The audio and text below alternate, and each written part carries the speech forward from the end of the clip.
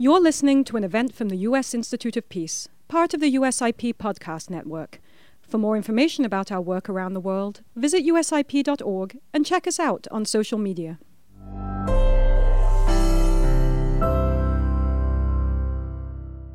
Good morning and good afternoon. My name is Mona Yacoubian. I'm the Vice President of the Middle East and North Africa Center at the U.S. Institute of Peace. It's my pleasure to welcome all of you to this very important webinar marking the one-year anniversary of the catastrophic earthquakes that hit Turkey and northwest Syria. 1 year ago today, an earthquake measuring 7.8 on the Richter scale hit southeastern Turkey, northwestern Syria.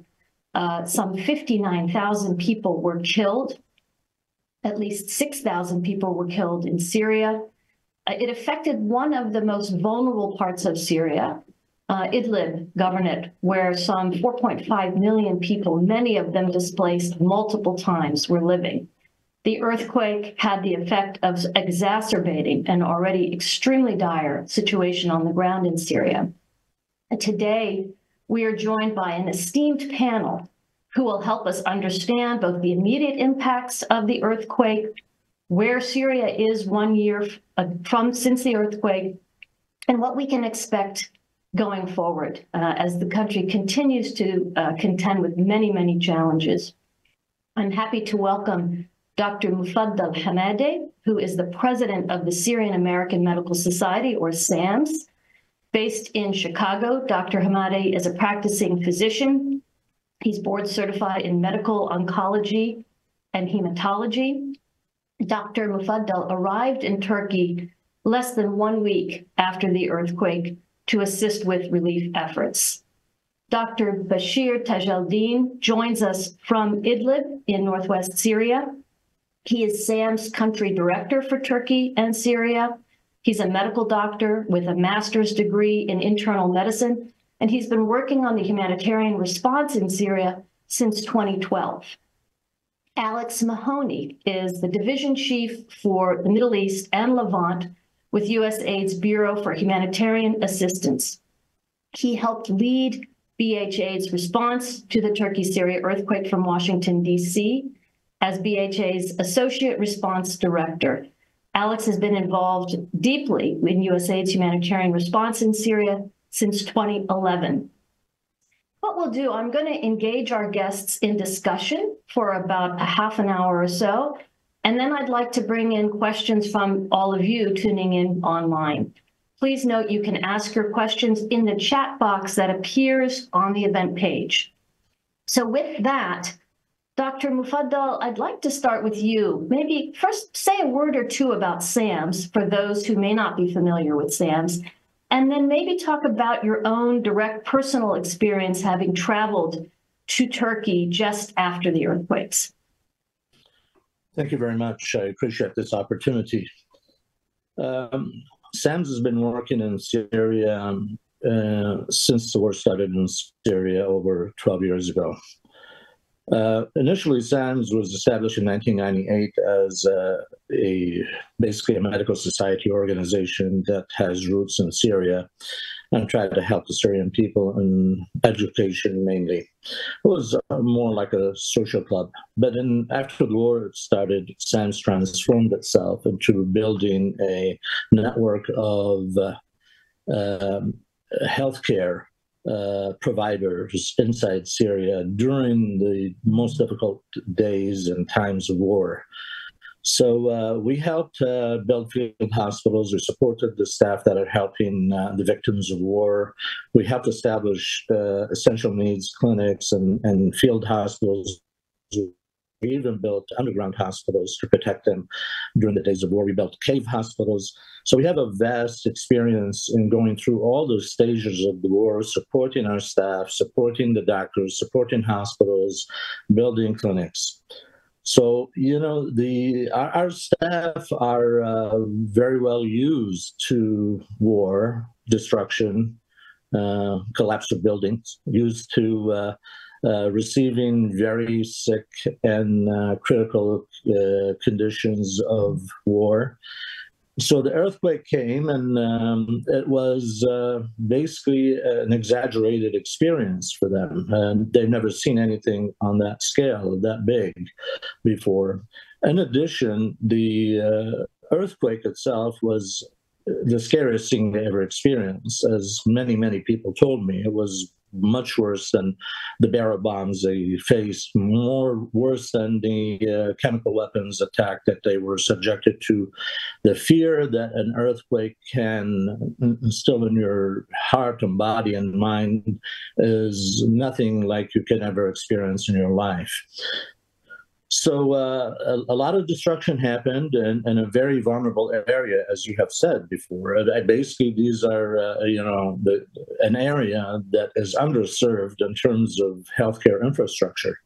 But our experienced staff and dedicated staff worked day and night over the ensuing, 24 hours after the earthquake and the days after. And they've done a remarkable job of saving as many lives as they could.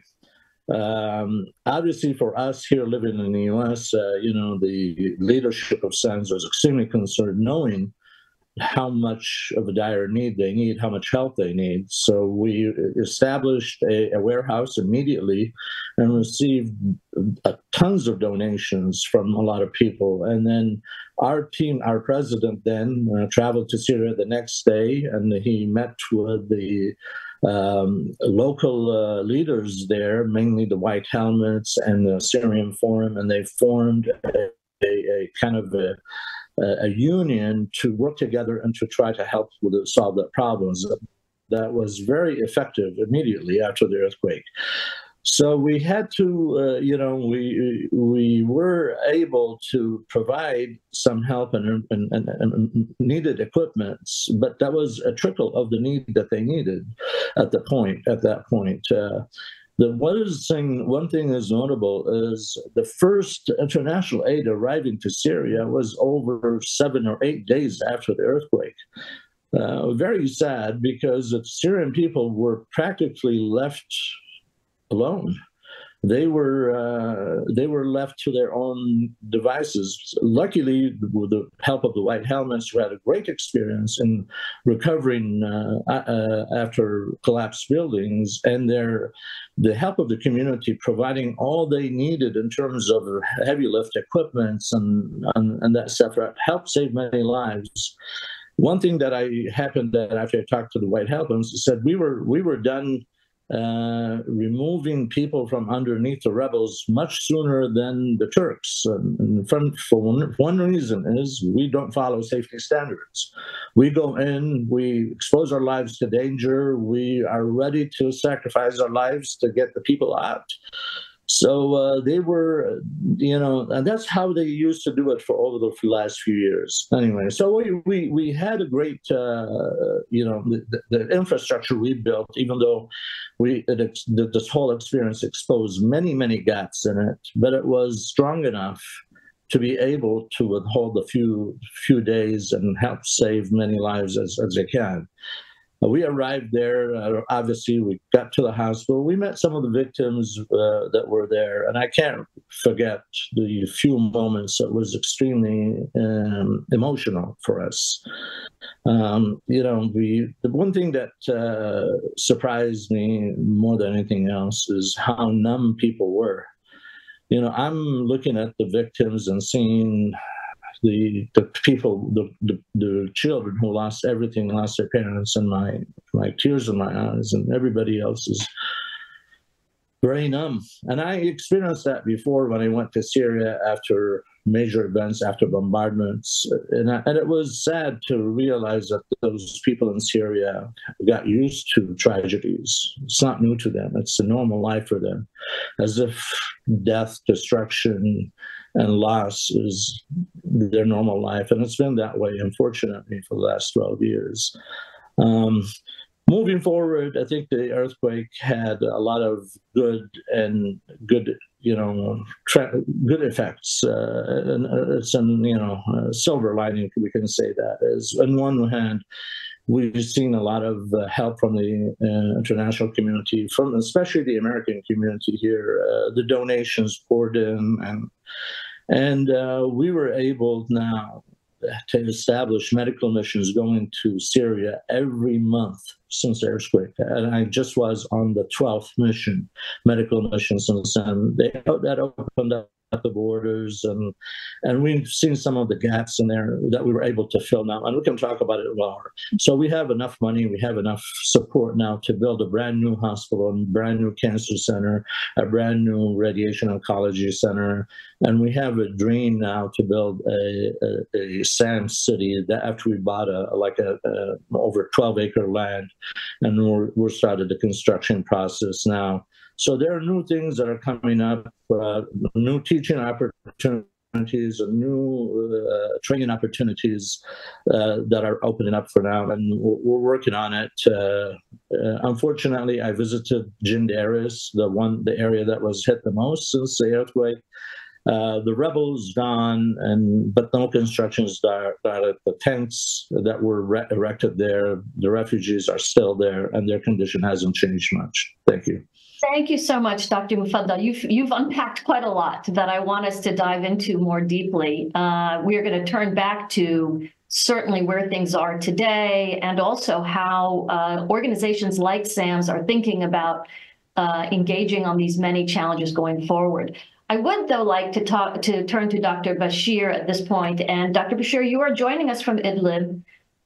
Where were you when the earthquake hit? It would be, I think, for someone that experienced it directly, I think it would be helpful for our audience to understand the enormity of that earthquake, and then understand from your perspective there on the ground how you were able to mobilize. I think Dr. Mufaddal raised a very important point that it took 7-8 days before any sort of international assistance made its way into Syria. And so I think it would be useful for us to understand from your perspective there on the ground what that situation looked like and how you were able to mobilize and also work with the White Helmets. Dr. Mufaddal's mentioned the White Helmets, Syria's first responders who operate in opposition-held parts of Syria and do enormous work saving people from barrel bombs and other things.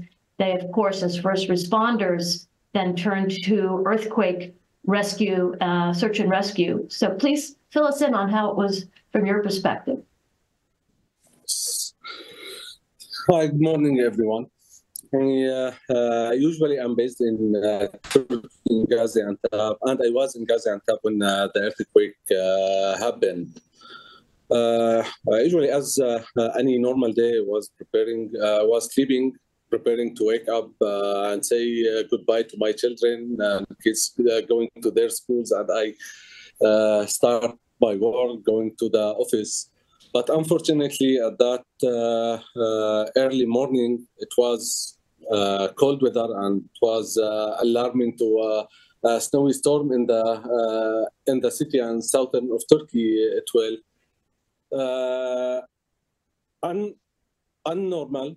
We woke up about 1.5 hours earlier than we supposed to wake, but everything around us was shaking. Unconsciously, me and my wife moved directly to the kids' rooms and making sure that they are okay, taking them and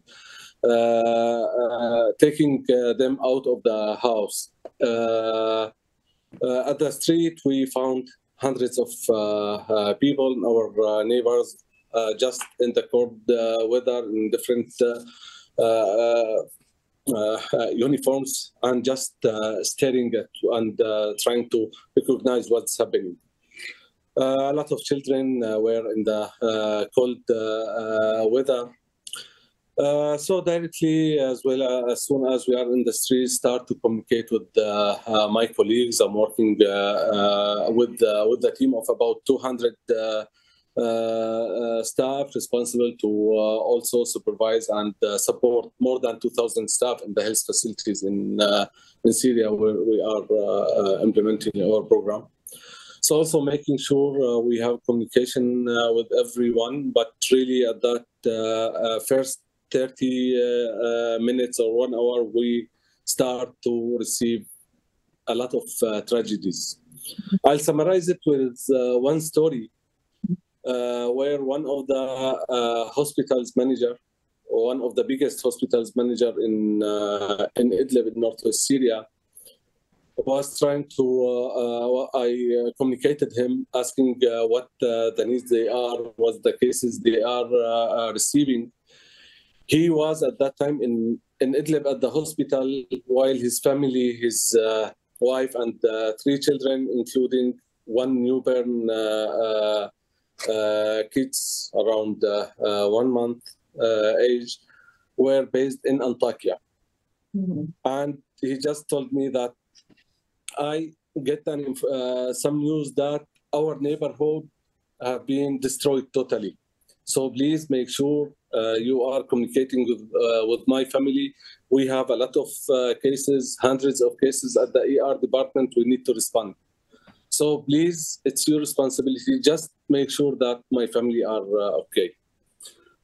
So at that time, you can manage that balance between doctor who is trying to help people who have been affected by the earthquake in Syria, while his family are living in Turkey, and they are in also one of the most affected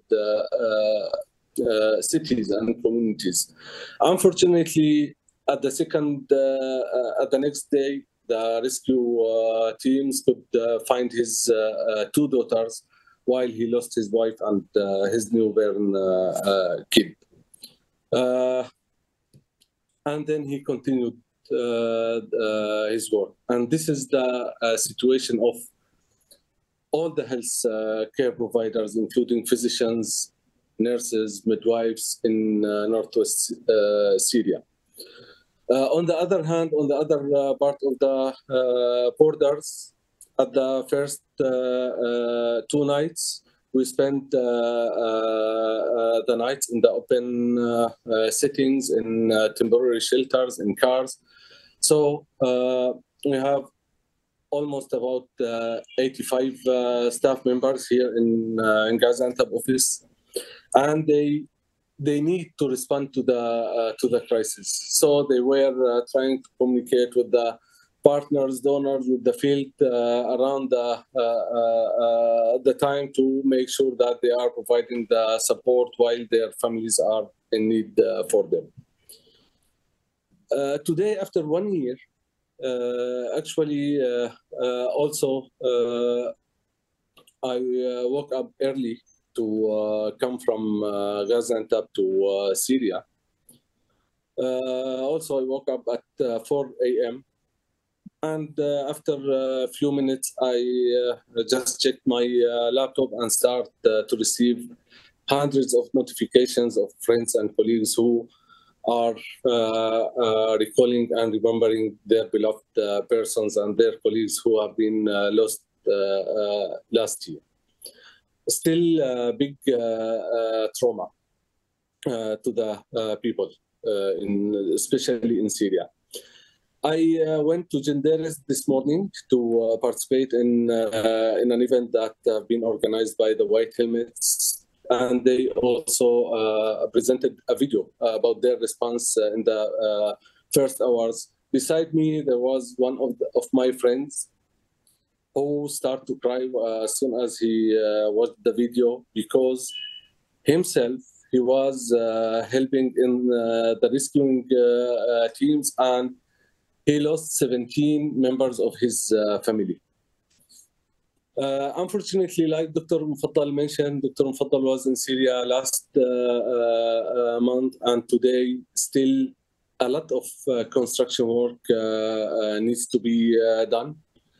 Genderes, as one of the most affected communities in northwest Syria, still have a lot of distracted buildings. And on my way from Genderes to Idlib, which is about 2 hours driving, there are a lot and tens of thousands of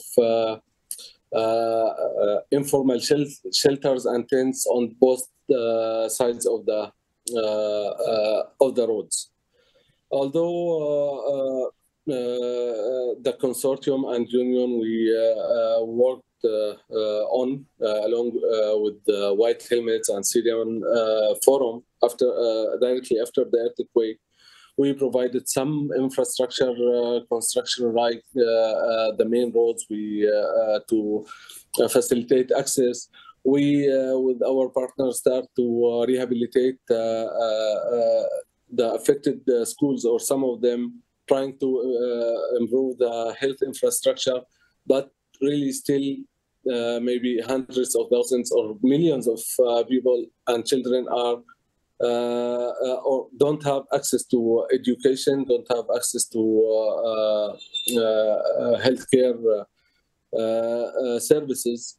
And during the last year, although there are a lot of support done, but it's really very minimum compared to the needs, especially when we know that before the earthquake, there was the cholera outbreak. Before that, there was the COVID outbreak. And after the earthquake itself, the escalation took place in the area on October last year, resulted in additional 120,000 displaced people. Also, the acute shortage and decreasing of the humanitarian funding to Northwest Syria, including the big cut of the WFP program, and that will start to threat the food security. So unfortunately, after 1 year, still a lot of work is needed, and really the needs are increasing day after day. Now we are reaching the highest number of people in need in Syria, mainly in northwest Syria. So it's again an open call for all of us to increase our participation to those people in need. Thank you. Thank you, Dr. Bashir. I wonder if you could just, in the immediate aftermath of the earthquake, could you speak a little bit more about the role of the White Helmets? Because I think folks should understand that these first responders really played a heroic role in the absence of any sort of international assistance, at least again in that first week or so. What was your sense of what role the White Helmets played in terms of search and rescue efforts? Actually, the White Helmets teams, I can, as I told many of them today when I met with them, you are doing exactly what the midwives and the obstetrician is doing. You are taking the new lives, but not from the womb of a woman, but you are taking those lives from under the rebels. They have very limited resources. They didn't receive the support of those heavy equipments usually used in such disasters, but they really used their willingness to help the people, using their hands, their simple tools, just to save whatever they can save. And they, at least in the first 5 days, they worked around the clock. They didn't stop any minute. They are just like the doctor I spoke about him, who lost his wife and his new parent kid. They are the same. They lost their family members, but they also continue to rescuing lives and provide the support, taking the injured people from under the rebels and referring them to the health facilities to be treated. So without their contribution, the healthcare worker could not also provide or continue the life-saving services. So this is in brief their initial work at the very critical phase. And then in the second phase, they start to open the main roads. So the other sector could go and provide the services and assistance to the population in the collective centers or in the settlement camps or informal settlements. And their third phase was to removing the rebels. So they played and still are providing a lot of important work. Thank you, Dr. Bashir. Alex, if I could turn to you, maybe you could provide some insight from your perspective at USAID, sitting in the Bureau of Humanitarian Assistance, in terms of what were the challenges that USAID was faced with in the immediate aftermath of the earthquake, particularly, again, trying to get assistance into Northwest Syria? What were the unique challenges that you all found yourselves confronted with in that situation? Sure. Good morning. First, let me just say thanks, Mona, to you, to USIP and SAMS for hosting this event. I think it's really important that people continue to recognize that Syria remains a major humanitarian crisis, and it needs our continued attention. I'll talk about the challenges, but I first want to talk about how we responded to this immediately after the earthquakes hit Turkey and Syria. We mobilized a DART, that's a disaster assistance response team, which is a team of specialists that are trained to respond to disasters around the world, and that included a large urban search and rescue component. So our response focused from day one on both Turkey and Syria.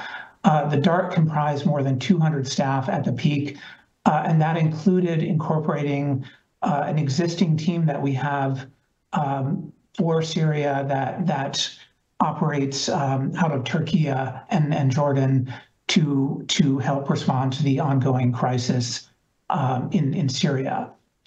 The assistance we provided for both countries totaled more than $242 million, and that was for food, health, shelter, water, sanitation, and other life-saving support.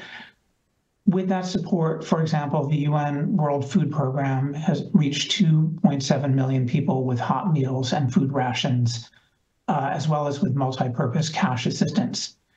We brought in the days after the earthquake, 10 flights with nearly 1.8 million pounds of relief supplies for both Turkey and Syria for onward distribution through the International Organization for Migration.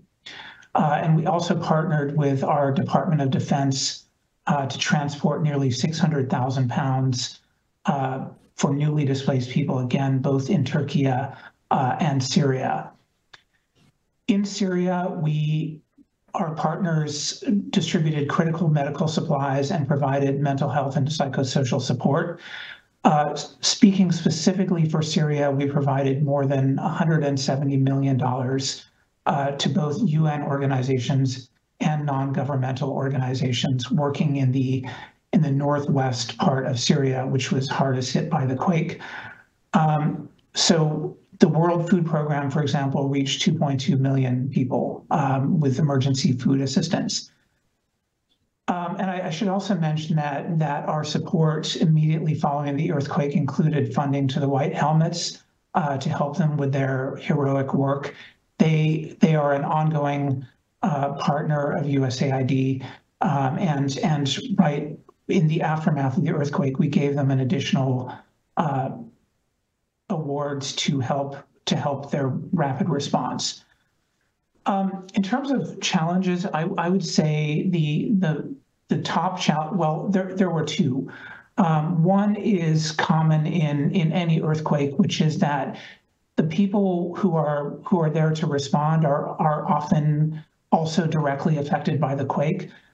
So you heard already from our SAMS colleagues about staff whose families suffered losses, and many of our partners experienced the same. I had to sign many condolence letters for partner staff who died as a result of the earthquake. This also affected the Turkey side, and importantly, it affected staff and infrastructure at the border crossings So that was one factor in aid access.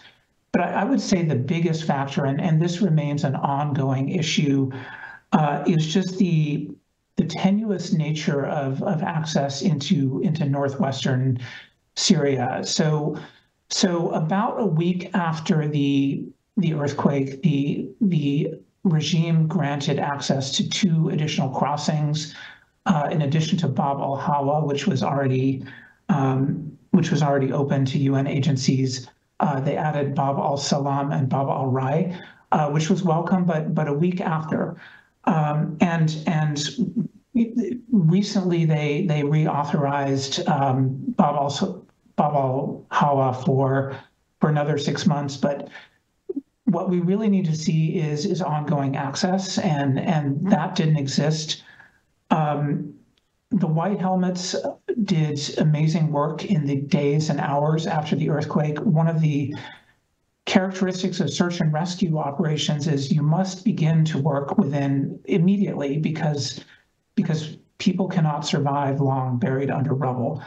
So they were able to do that, but really there should have been more organizations, and it was just very, very difficult for search and rescue requires teams of hundreds of people and heavy equipment, and getting that in was extremely difficult.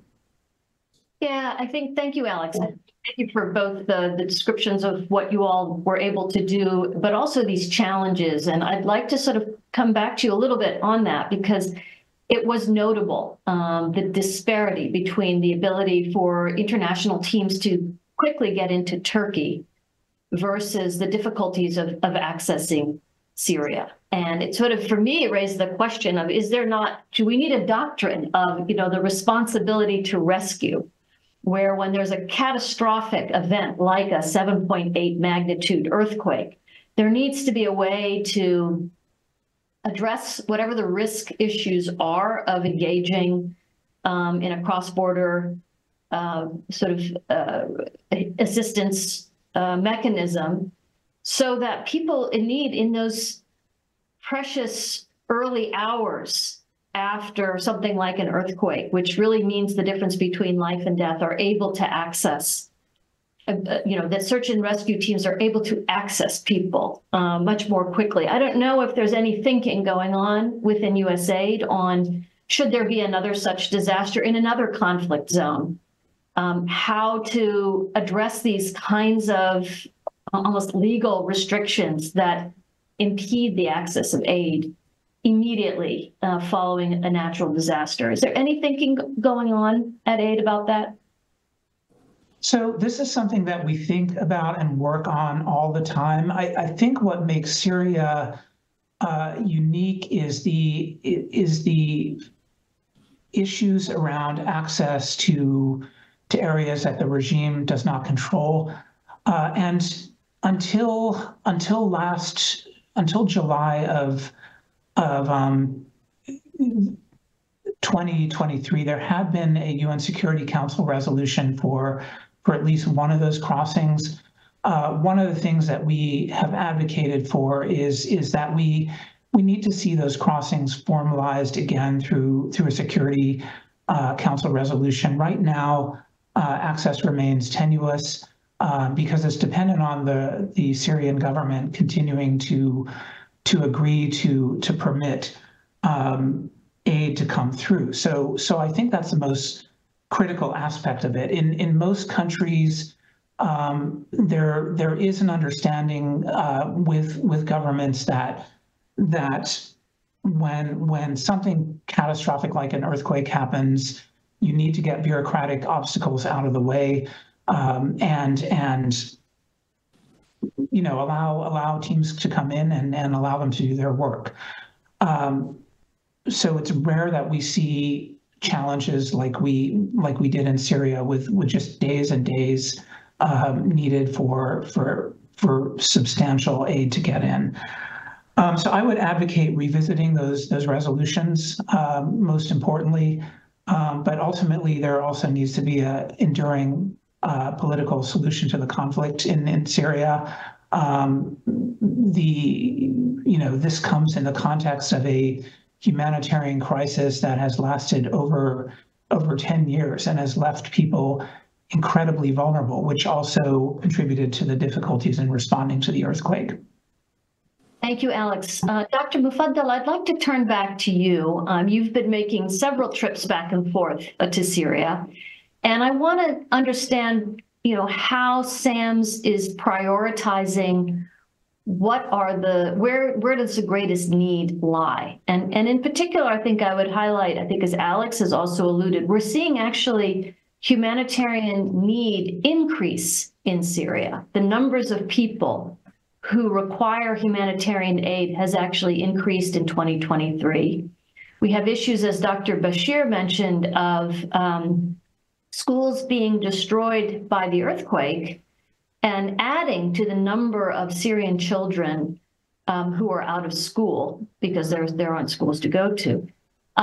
There's just enormous need, and not to mention, as I think you noted, the reconstruction from the earthquake sounds like has moved at best quite slowly. So when SAMS is looking at this kind of wide range of challenges, how do you think about how to prioritize where and how to engage, understanding that you are primarily a health providing organization, but how do you think about it in the context of the much broader need that is evident in Syria?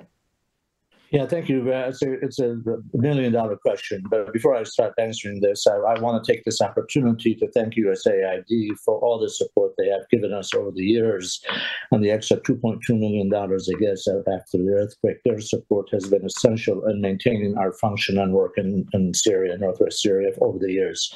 Going back to the question,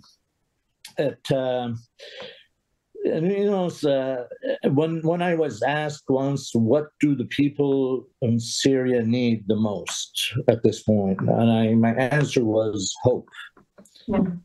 I think the problem is with Syria is the problem, the uncertainty right now, the uncertainty that has been going on for years. We enjoyed a relative calm for the last 2 years, and many changes happened with that relative calm in the last 2 years. So if we can be assured of a future, then people can start thinking about building their future. The most heartening thing is when you ask a child in Syria, what do you want to be when you grow up? And he says, nothing, because I have no future. So this is the most important thing for the people now, is to believe in a future. And from the healthcare-wise, and health infrastructure is, I think one thing that is missing, and I think that needed the most right now, is psychosocial support, psychological support to many people. I mean, the Syrian people are probably the most resilient people that I've ever seen and I witnessed in my life. I have never seen more resilient people than the Syrian people, but you keep on relying on their resiliency, it doesn't work anymore. There has to be some more psychological support. Children is the biggest disaster for Syria over the last 10 years. I call this generation of children as the lost generation. They lost school, they lost their friends, they lost their families, they lost their communities, they lost their support, they lost everything. We see many children working now, and they left school because they can't find enough to eat for schools. Mental health for children, children with disability is a big thing that we're going to try to work on. Many children with disability, whether mental, physical, and psychological, a lot of those that we're started working on. For healthcare-wise, we need healthcare infrastructure. The hospitals we have now, we're supporting. They're doing a tremendous job. We're building new hospitals, renovating new hospitals. That's not enough. It's time for us to build quality healthcare services, quality constructions. And that's why we're working on training doctors. We have fellowship programs. We have residency programs. In the whole entire Idlib, there's Northwest, there's only one psychiatrist. There are no pediatric oncologists treating cancer patients. So we are training pediatric oncologists. We're sending them to Jordan to train at King Hussein Cancer Center. We graduated 2 new hematologist oncologists so they can treat cancer centers. There are certain diseases that are not covered by aid, they're not covered by grants. We had to dig into private funds in order to cover the cancer as a big thing. And that was a very vulnerable thing when the borders with Turkey were closed. People's lives were endangered, and cancer patients found no way to get cancer. Now, because of expanding our cancer program, our oncology program, we're getting some grants for medical oncology, for kid care, for drugs. We'll be able to provide more people with the care they need at home. They don't have to travel to Turkey to that. So that exposed many things. And immediately after the aftermath, dialysis kits were missing. We didn't have enough dialysis kits. We didn't have enough dialysis machines. With crushed wounds, injuries, many patients went to renal failures, and that was the biggest problem initially after the earthquake. So now, with the support we had after the earthquake, SANS decided that we're going to build now a new infrastructure. So we're embarking on a new hospital now. After we bought the land, we're building a 450-bed hospital. It's going to be the state of the art, and it's going to have to be American standards. It's not going to be field hospital standards anymore. It's the people of Syria and the doctors in Syria deserve better. So we're going to build a cancer center also, and we are building teaching institution that trains doctors to lift us level of healthcare services to the level that is standard worldwide. And we're getting a lot of support. The doctors in Syria are excited about it. We're getting help from the community. Moving forward, I think, we need to invest in our own communities there. 2 examples that I learned recently about how we can do that, especially in light of declining aid to Syria, is one is we just opened up a new clinic, a new small hospitals, and then a CAT scan, state-of-the-art CAT scan in a small village in Syria called Sarmin. The whole community was so excited about it. The landlord came to us and said, I don't want any more money. I will give you the land for free. I will do everything. And the whole community celebrated this new machine, and they expressed their will to do everything they can to help us expand and bring in more healthcare services to Syria. So we're going to need to change the mentality from the receiving to the giving to partnering with the community, just like happened after the earthquake when all the contractors, had the private heavy equipment machine came to the White House and said, here's our machines, they're under your control, you can, under your service, do anything you want to help people. I think that's, providing hope, stability, training people to be able to be dependent and to wean them off of aid.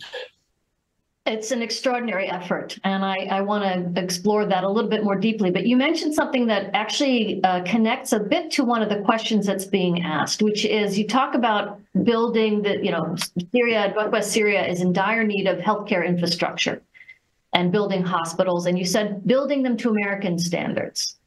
And the question that's in the chat that I want to sort of pose to you, but also maybe to Alex, is apparently in parts of Turkey, those buildings that were earthquake compliant fared much better. Those buildings that were built to code, in other words, actually did much better in the earthquake than when there were, shortcuts taken. I assume, Dr. Mufaddal, given particularly now this history, and this is a an area of significant tectonic activity, that buildings that you all would build in Syria would also comply with earthquake standards. Is that something that you consider now as you move? Absolutely. Our new design is earthquake resistant. It's environmentally friendly. Solar energy, it's all got to be incorporated together in that new building. Okay. And Alex, do you have any thoughts on that from your perspective at AID? Did you all see a difference in how different structures fared in various parts of Turkey, depending on whether or not they were compliant with building codes? Yes, and we see that in earthquakes around the world. Earthquakes are sometimes described as a man-made disaster because it's the structures that fall and kill people, and building codes are absolutely critical to reducing deaths and injuries. So yes, that is incredibly important. I think if you look at Syria and look at the history of the last decade plus since the crisis began, including barrel bombs and all kinds of just widespread destruction. Even buildings that were relatively sound have been made more vulnerable. So I think Syria again is in a very difficult place in terms of the soundness and safety of buildings. It is a critical issue for survivability in earthquakes. Yeah, no, you point to a very important issue, which is, of course, before the earthquake hit, many of these buildings in northwest Syria were already compromised by virtue of having been subject to bombardment and fighting and so forth. Dr. Bashir, I want to turn to you again and see if I can have you talk a little bit more about the psychosocial needs on the ground, what you are seeing inside Syria, and even frankly among your own staff, as you noted, who have suffered enormous loss as a result of the earthquake. How are you contending with the challenge of addressing trauma, particularly with children? And are there innovative ways that you're looking to integrate psychosocial services into the care that you provide?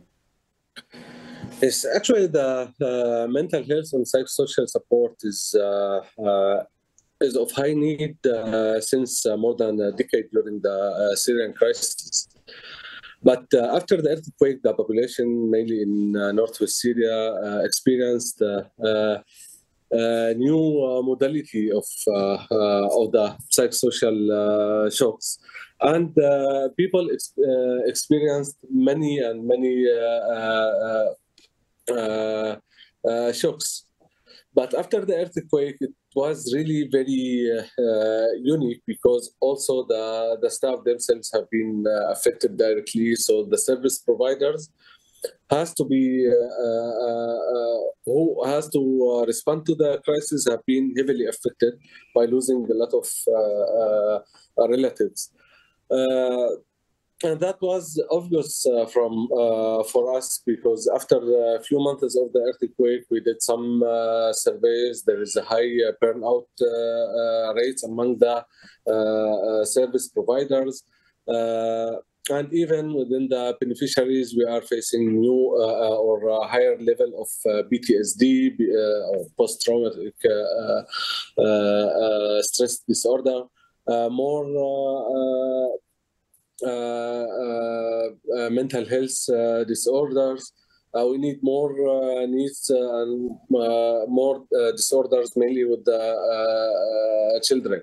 At the same time, we have a huge lack and a huge shortage of the service provider, mainly for the mental health and psychosocial support. Like Dr. Mufaddal mentioned, in Idlib, only there is one psychiatrist for more than 5 million population, which is hugely under standard.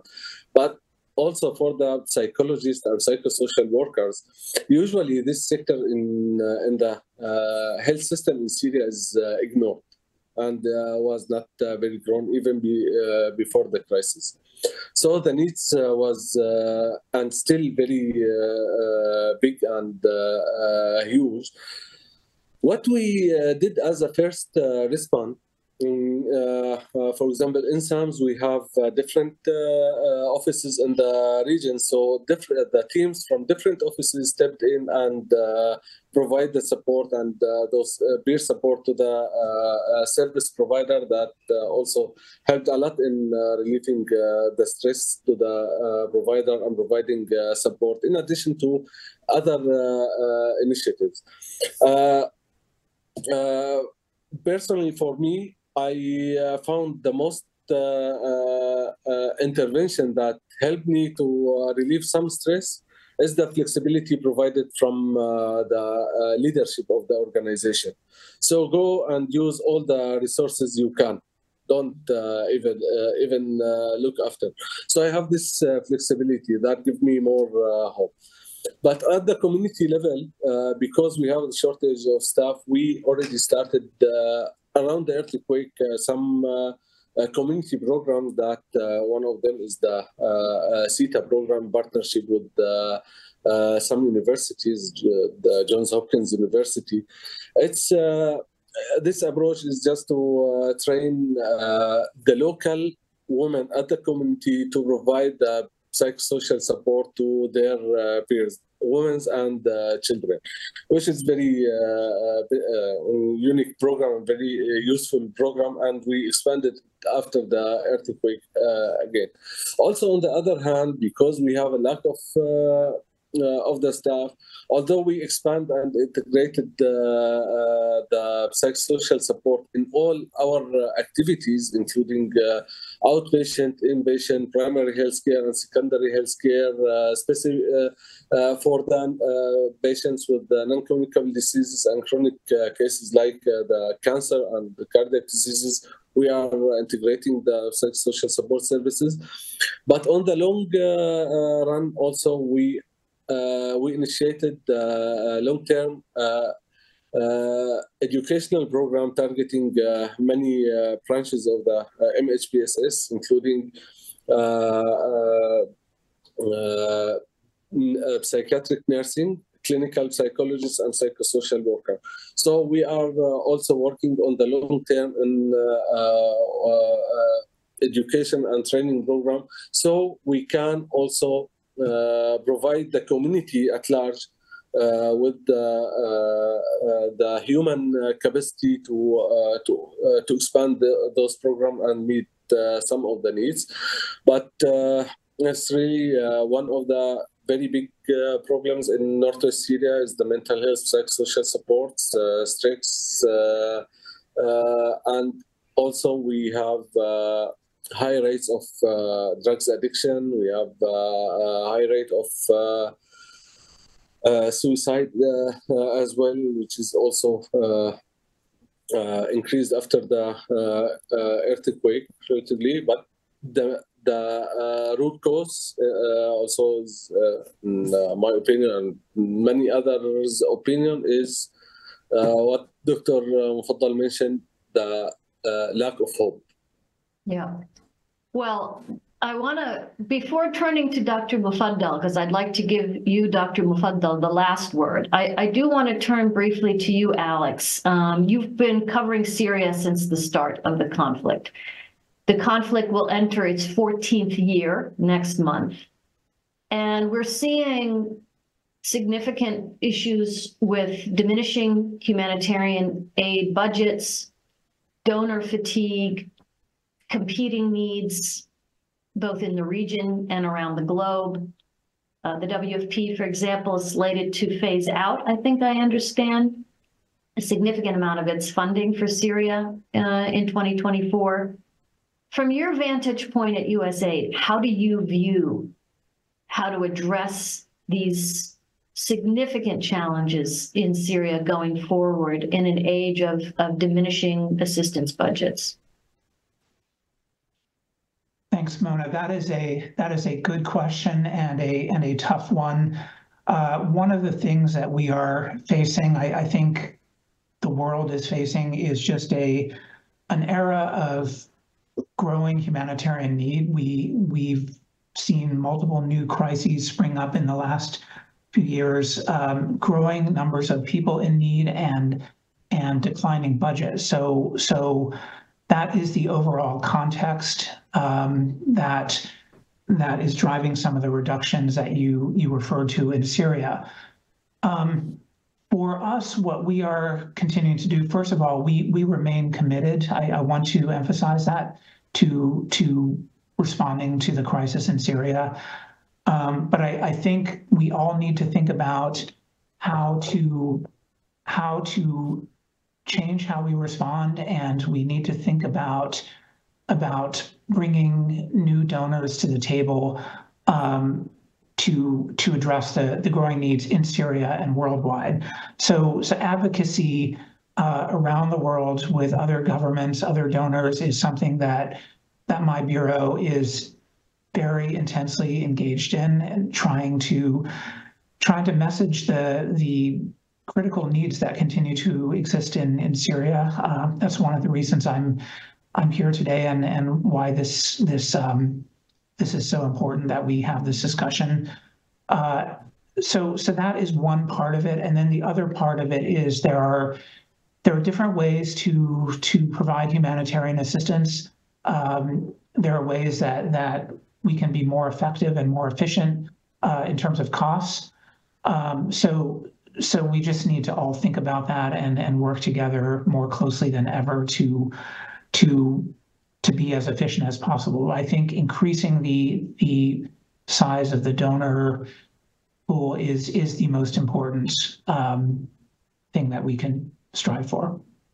So I think with that, with our remaining few minutes, Dr. Mufaddal, I'd like to turn to you, because you lead a Syrian American diaspora organization that is playing a critical role on the ground in Northwest Syria. And I think in many ways, you are addressing precisely the kinds of gaps, although they're enormous, that Alex has pointed to. In your just few minutes of concluding comments, could you let us sort of understand, you've given us already some different, very creative ideas that SAMS is thinking of.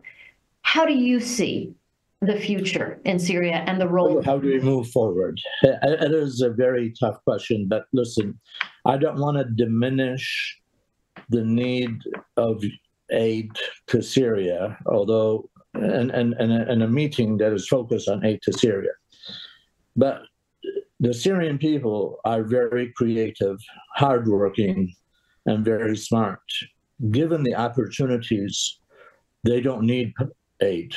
They can thrive. They can do a lot of good things. The biggest example of the Syrian population, Syrian people, is the Syrian American community here. This is a great community. What SAMS have provided to the Syrian people and what was able to do over the last 12 years, I don't know of any other organization in the world or in the Syrian history that was able to do what SAMS have done to the Syrian people. We treated 22 million people over the last 15 years. We saved thousands and thousands of lives. And that we're just an example of what Syrian people can do if they were given the opportunity to thrive. I think of all we need to do is try and find a solution, give them a chance to live. And of course, we keep on pouring aid and all that stuff and things. But if we were able to provide the people of Syria with hope and a chance to work, get rid of corruption, and the things that ties them down, I think Syria will not only thrive, but it will be a beacon in the area that will provide aid to everybody else. And I truly believe in that. But until we get there, we still need to support the essential needs of the Syrian people and help them build their own institutions, help them develop their own ways to help each other, to help the Syrian population be independent and be able to develop their own institutions and their own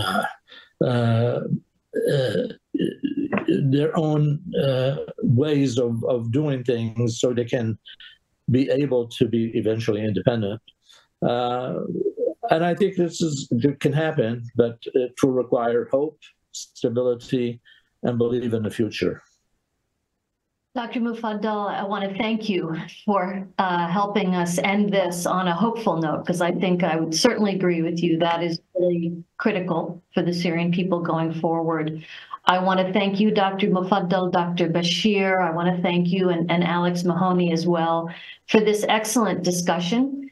Syria does not really get the attention it needs, I think, in this day, given all of the other issues in the region and around the globe. So I thank all of you for your time, and your tremendous insights in helping to illuminate where Syria is 1 year after the February 6th earthquake. Thank you very much, and thank you to our audience for participating in this very important discussion. I wish everyone a pleasant rest of your day. Thank you. Thank you. Thank you for listening to this event. If you'd like to listen to more events or explore our other podcasts, visit usip.org/podcasts.